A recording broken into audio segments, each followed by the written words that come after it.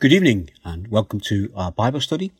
And we're going to read from Isaiah chapter 7, starting to read at verse 1. Now, if you have your Bibles, please turn with me to that passage. And you might think, well, this is a strange passage to be reading at Christmas time. But when we get part way through the passage, you will see why I've chosen it for this evening. So it's Isaiah chapter 7, starting to read at verse 1. When Ahaz son of Jotham, the son of Uzziah, the king of Judah, King Rezin of Aram, and Pekah son of Ramlah, king of Israel, marched up to fight against Jerusalem, but they couldn't overpower it. Now the house of David was told, Aram has allied itself with Ephraim. So the hearts of Ahaz and his people were shaken as the trees of the forest are shaken by the wind. Then the Lord said to Isaiah, Go out, you and your son, Shear-Jashub, to meet Ahaz at the end of the aqueduct of the upper pool, on the road to the washerman's field. Say to them, Be careful, keep calm, don't be afraid, do not lose heart, because of these two smouldering stubs of firewood, because of the fierce anger of Rezin and Aram, and for the son of Ramlah. Aram, Ephraim, and Ramlah's son have plotted your ruin, saying, Let us invade Judah, let us tear it apart and divide it among ourselves, and make the son of Tabeel king over it. Yet this is what the sovereign Lord says. It will not take place, it will not happen. For the head of Aram is Damascus, and the head of Damascus is only Rezin. Within 65 years, Ephraim will be too shattered to be a people. The land of Ephraim is Samaria, and the head of Samaria is only Ramallah's son. If you do not stand firm in your faith, you will not stand at all. Again, the Lord spoke to Ahaz. Ask the Lord your God for a sign, whether in the deepest depths or in the highest heights. But Ahaz said, I will not ask. I do not put the Lord to the test. Then Isaiah said, Hear now, you house of David. Is it not enough to try the patience of men? Will you try the patience of my God also? Therefore, the Lord himself will give you a sign. The virgin will be with child, and will give birth to a son, and will call him Emmanuel. He will eat curds and honey. When he knows enough to reject the wrong and choose the right, but before the boy knows enough to reject the wrong and choose the right, the land of the two kings you dread will be laid waste. The Lord will bring on you and on your people and on the house of your father a time unlike any since Ephraim broke away from Judah. He will bring the kings of Assyria in the way the Lord will whistle for the flies from the distant streams of Egypt and for bees from the land of Assyria. They will all come and settle in the steep ravines and the crevices in the rocks, on all the thorn bushes and at all the water holes. In that day the Lord will use a razor hired from beyond the river, the king of Assyria, to shave your head and the hair of your legs, and to take off your beards also. In that day, a man will keep alive a young cow and 2 goats, and because of the abundance of the milk they give, they will have curds to eat. All who remain in the land will eat curds and honey. In that day, in every place where there was 1,000 vines worth thousands of silver shekels, there will be only briars and thorns. Men will go there with bow and arrow, for the land will be covered with briars and thorns. As for all the hills once cultivated by the hoe, you will no longer go there for fear of the briars and the thorns. They will become places where the cattle are turned loose and where sheep run. Now that's quite a long passage from Isaiah, and before we have a look at it together, let's just pray. Father, we thank you again for this, your word, and we just pray that during this Christmas time we will see more of the message that you bring to us and more of the depth of that message and the importance of that message. Our Father, just lead us now as we gather around your word, as we gather in the name of Jesus. Amen. Right, that passage from Isaiah, I've titled it, Are the Old Testament Signs of Christmas Just for Us in Our Day? You know, it's good that at this time of year we look at the familiar Old Testament verses, and they help us to appreciate the meaning of Christmas, such as the one we just read in verse 14 of chapter 7. Therefore the Lord himself will give you a sign. The virgin will conceive and give birth to a son, and will be called Emmanuel. We know that the outcome of these words from Isaiah is the birth of Jesus, and we praise God for that. But they are just, a question, were they just for us in our day? At this time of year, this verse is a great introduction and a reading from Matthew chapter 1, verse 22. We often quote that verse from Isaiah. Therefore the Lord himself will give you a sign. The virgin will conceive and give birth to a son, and will call him Emmanuel. Then we read from Matthew chapter 1, verse 22. All this took place to fulfill what the Lord had said through the prophet. The virgin will conceive and give birth to a son, and they will call him Emmanuel, which means God with us. And very often at Christmas we will then follow that with a carol, maybe O Little Town of Bethlehem. And this is a great introduction to the Christmas story. But this evening I want us to look at the backstory to this verse. And by doing so, I hope we will see how important it has been in the past, as we enjoy the importance that it is for us today, and how its importance will continue until the Lord returns. So let's go on a journey. Come with me back to the time when God first spoke these words, to a time about 2,600 years, back to the days of Isaiah. So first of all, we set the scene. Ahaz, the king of Judah.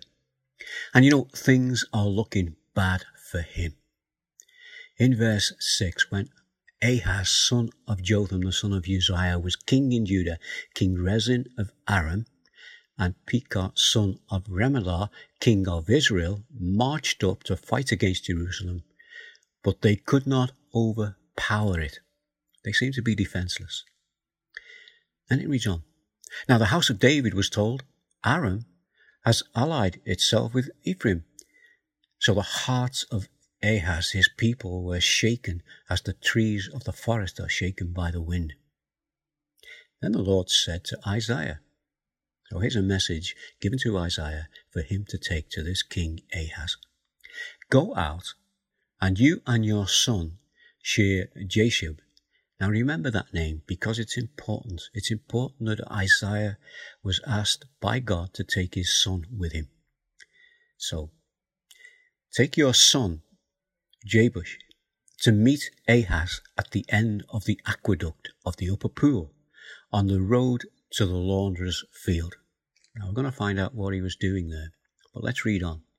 Say to him, be careful, keep calm, and don't be afraid. Do not lose heart because of these two smouldering stubs of firewood, because of the fierce anger of Rezin and Aram, and of the sons of Remaliah.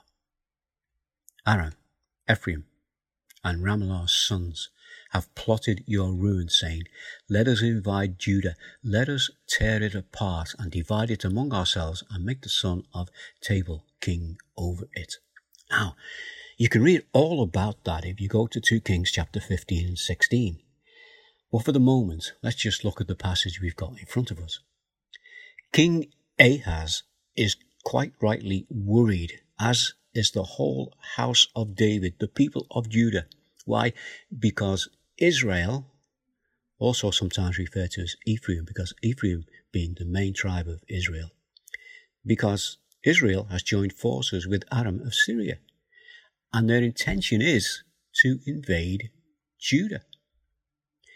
We find that Ahaz is at the aqueduct of the upper pool on the road to the launderer's field. Now, we don't know for sure why he was there, but it's more than likely that he was there fortifying the city's water supply in preparation for an invasion. But at this point, while he's making his preparations, God intervenes and he instructs Isaiah to go and meet Ahaz. Why? To give him a word of reassurance and to tell him to calm down. Or as you might say around here, calm down, calm down. And he says, and don't be afraid. Why? God is in control. You know, this passage is giving us a good reminder of us in our day. We need that encouragement. When we see that all that's going on around us, particularly with the COVID situation, you know, the bottom line is God is still in control. So there's some reassurance for us this morning. But let's go back to Isaiah chapter 7, verse 7 to 9. Yet this is what the sovereign Lord says. It will not take place. It will not happen. For the head of Aram is Damascus, and the head of Damascus is only Rezin. Within 65 years, Ephraim will be too shattered to be a people. The head of Ephraim is Samaria, and the head of Samaria is only Ramlai's son. If you do not stand firm in your faith, you will not stand at all.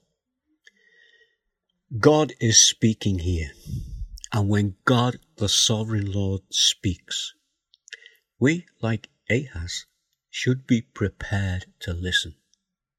And what we hear, we should be prepared to believe even when we don't understand it.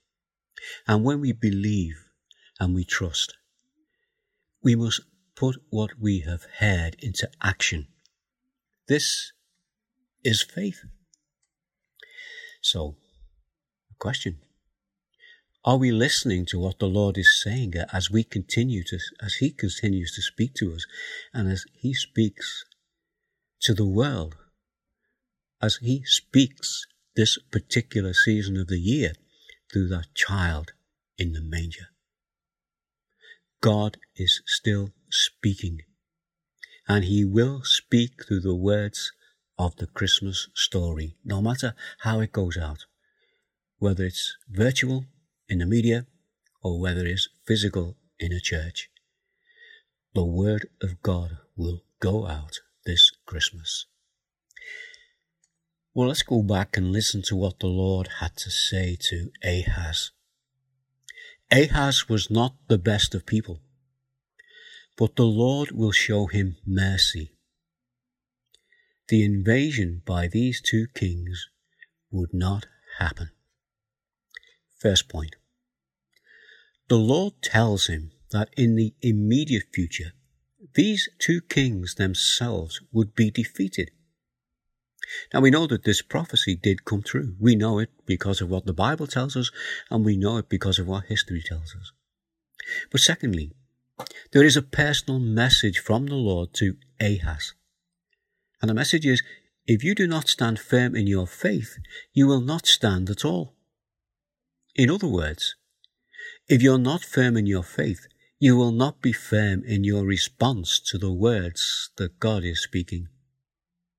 You know, we can learn a lot from Ahaz when we see his reaction to what was being said. You see, when Isaiah delivered this message to Ahaz, he was told to take his own son with him. That's Isaiah's son. See, Isaiah's son's name is Shear-Jashub, which means, and I mentioned this last week, a remnant will return. That is part of the reassurance. That is part of what God is saying here. You're going through troubled times, and you will live through troubled times. The troubles will get worse, but a remnant will return. Why? Because God is in control. So this is confirmation of God's promise that the Messiah would come from the line of David and that a remnant will survive to bring about this promise. This has already been confirmed by God. Isaiah has already mentioned this in chapter 6. This is what he said in chapter 6, verse 13. and though a tenth remains in the land, it will again be laid waste. But as the terebinth and the oak leave stumps, when they are cut down, so the holy seed will be the stump in the land. In other words, when the land is destroyed, when it's devastated, there will be those who will be left behind. And it will be like the tree being chopped down, but the stump will remain, and eventually that stump will grow, because life is still there. The life is the life that God gives. But before we continue, let us learn a little bit about Ahaz. And this little bit we learn will help us to understand Isaiah chapter 7, verses 10 through to 12. But we need to go back to 2 Kings and just snatch a verse from there to help us. 2 Kings chapter 16, verse 2. This is what it says. Ahaz was 20 years old when he became king, and he reigned in Jerusalem for 16 years. Now this is the important bit. Unlike David his father, he did not do what was right in the eyes of the Lord his God. So Ahaz was one of the bad kings of Judah. So Ahaz is not a king who is being faithful to God. But notice that God will be gracious towards him. It's not a little lesson for us here. None of us are perfect. We're all sinners. What we see here is the grace of God in action, so that his grace could be offered to you and me in our day. God is speaking to us today as the world remembers Christmas. So those verses of 10 and 12 in Isaiah chapter 7. Again the Lord spoke to Ahaz, ask the Lord your God for a sign, whether in the deepest depths or in the highest heights. But Ahaz said, I will not ask. I will not put the Lord to the test. So God is saying, you want confirmation? Come and ask me. And whether it's from the highest or the lowest, I will tell you. You see, God knew in his heart Ahaz would not heed his words as spoken by Isaiah. So he graciously spoke to him again, directly. And what he was saying to Ahaz was, come closer to me, and I will give you my word. But Ahaz refused. And when he refused, he's using a statement which is disguised in piety. In other words, he's saying, I will do things my way because I don't want to trouble you. So what he's saying is, I'll hear you, but I won't listen to you. How many people will do that today when they hear the Christmas story? I will hear you. I know what you're saying. I know who this baby in the manger is. I know what he did, how he grew up, how he died on the cross. But you know, I hear you, but I won't listen to you. And it might be that we follow that up with, because, well, I don't really want to bother you, God, you've got enough to do. You know, this is what Ahaz is saying. He's using that last little phrase to say that he himself is pious, but he's not. Isaiah 7 verse 13. And Isaiah said, hear now, you house of David, is it not enough to try the patience of humans? Will you try the patience of my God also? Isaiah is saying to Ahaz, the king of Judah, will you not listen to me? I know that you won't, but far worse than that, you will not listen to God. And then he's saying, look, you, Ahaz, you are king, you are the representative of Judah, and these things go beyond you. It goes beyond you as a person. You are included, but if you choose to be excluded, these things concerning the house of David, concerning the people of Judah, they are about the promised Messiah. When God speaks, You, Ahaz, say that you don't want a sign. But I'm going to give you a sign that will stretch far beyond your day. And whether you believe it or not, it will happen. Just as the things that Isaiah has spoken of that will happen to the nation of Judah will happen. And then, as the truth of those things will be seen, so will the things that I've just mentioned happen. And here's the sign that God is going to give to Ahaz, a sign that has been important ever since it was first given and is so important to us today. And this is the verse that led me to this passage. Therefore, the Lord himself will give you a sign. The virgin will conceive and give birth to a son and will be called Emmanuel. So this is our verse for this morning as we see the far-reaching relevance of what God is saying here. Isaiah 7:15-17. He will be eating curds and honey when he knows enough to reject the wrong and choose the right, for before the boy knows enough to reject the wrong and choose the right. You see, this is about the promised Messiah. The reference to curds and honey, this is the food eaten by travellers, by nomads. It was poor man's food, poor people's food. It's telling us that this boy will be humble and lowly. This boy will know right from wrong. As I read this, it reminded me of the passage in Luke chapter 2, verse 46-47, when Jesus was 12 years old and his parents thought they'd lost him, but he was back in the temple speaking to all the elders and the educated people of his day. And this is what we read in Luke 2. After 3 days, they found him in the temple courts, sitting among the teachers, listening to them and asking them questions. Everyone who heard him was amazed at his understanding and his answers. It's a little bit more about this boy that Isaiah is speaking about here. Therefore, the Lord himself will give you a sign. The virgin will conceive and give birth to a son. You will call him Emmanuel. He will be eating curds and honey when he knows enough to reject the wrong and choose the right, before the boy knows enough to reject the wrong and choose the right. Let's go back to Ahaz and the days of Ahaz. The two kings that you are afraid of will themselves be destroyed, but the king of Assyria will bring unimaginable devastation to the land of Judah. Listen to this. The land of the two kings you dread will be laid waste. The Lord will bring on you and on your people and on the house of your father a time unlike any since Ephraim broke away from Judah. He will bring the king of Assyria. Isaiah chapter 7, verse 18-25. In that day the Lord will whistle for the flies from the Nile Delta in Egypt and for the bees from the land of Assyria. They will all come and settle in the steep ravines and the crevices in the rocks, on all the thorn bushes and at all the water holes.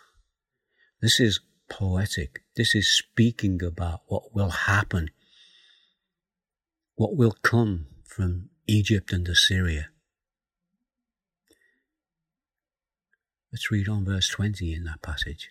In that day the Lord will use a razor himself from beyond the river Euphrates, the king of Assyria, to shave the heads and private parts and cut off your beards also. You know, this actually happened physically, but it's also speaking here metaphorically. To shave the head of a king is to remove his authority. For a Nazirite to shave his head, it is to show that he has defiled his vows. To shave the whole body is like those with leprosy, to show their uncleanness, or a priest who has touched a dead body. And this is speaking of the state of the nation of Judah. 21. In that day a person will keep alive a young cow and 2 goats, and because of the abundance of the milk they give, there will be curds to eat. All who remain in the land will eat curds and honey. Again, this curds and honey is the poor man's food. They'll have a cow and 2 goats, and whatever milk they get, they will have to eat curds and try and gather honey. So, for those who will remain in the land after the devastation, this will be the remnant, but they will live in poverty.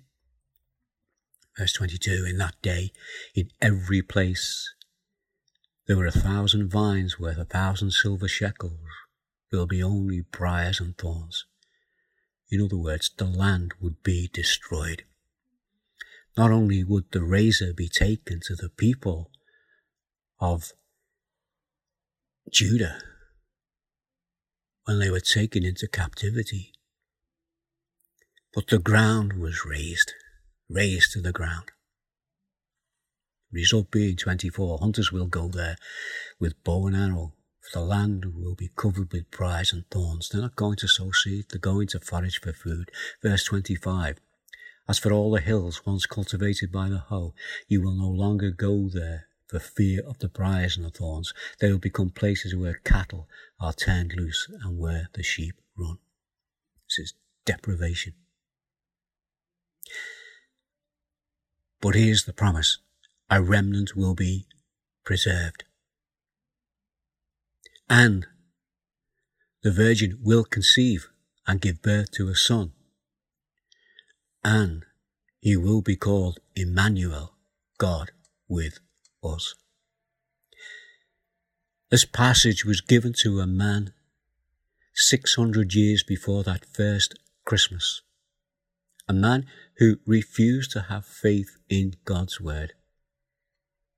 This year, over 2,000 years on, the fulfillment of this message has been given to us today. The Virgin did conceive and give birth to a son who is Emmanuel, who is God with us. So by God's grace, we are given an opportunity to believe in the message of Christmas, to accept his gift of salvation, and to have faith and trust in things not only that have happened, but things that are still to happen. Well, there's the challenge for us. Don't be like Ahaz, who didn't trust in God's word. As we've seen, his lack of trust did not prevent the fulfillment of God's promise. 7:14. Therefore the Lord himself will give you a sign. The virgin will conceive and give birth to a son, and you will call him Emmanuel. We know the truth of what God has done in the past. We see and believe in the truth of what God is doing in the present. And we need to trust in what God has said about what he will do in the future. You know, in this passage and in those words that we know so familiar from Isaiah, there's such encouragement for us. I want to, just as we finish, to share with you the words of a song. It's not a carol, but I think it's a song that we know well, and I think it sums up what we have looked at this evening. I do not know what lies ahead, the way I cannot see, yet one stands near to be my guide, he'll show the way to me. I do not know how many days of life are mine to spend, but one who knows and cares for me will keep me to the end. I do not know the course ahead, what joys and griefs are there, but one is near who fully knows and trust his love. I'll trust his love and care, because I know who holds the future, and he'll guide me with his hand. And with God, things don't just happen. Everything by him was planned. So as I face tomorrow, with its problems large and small, I trust the God of miracles, give to him my all. Shall we pray? Father, we thank you for your word, and we thank you for that passage that we are so familiar with. The promise that Isaiah spoke to that king is the promise that we have today. The virgin did give birth to a child, and he is God with us.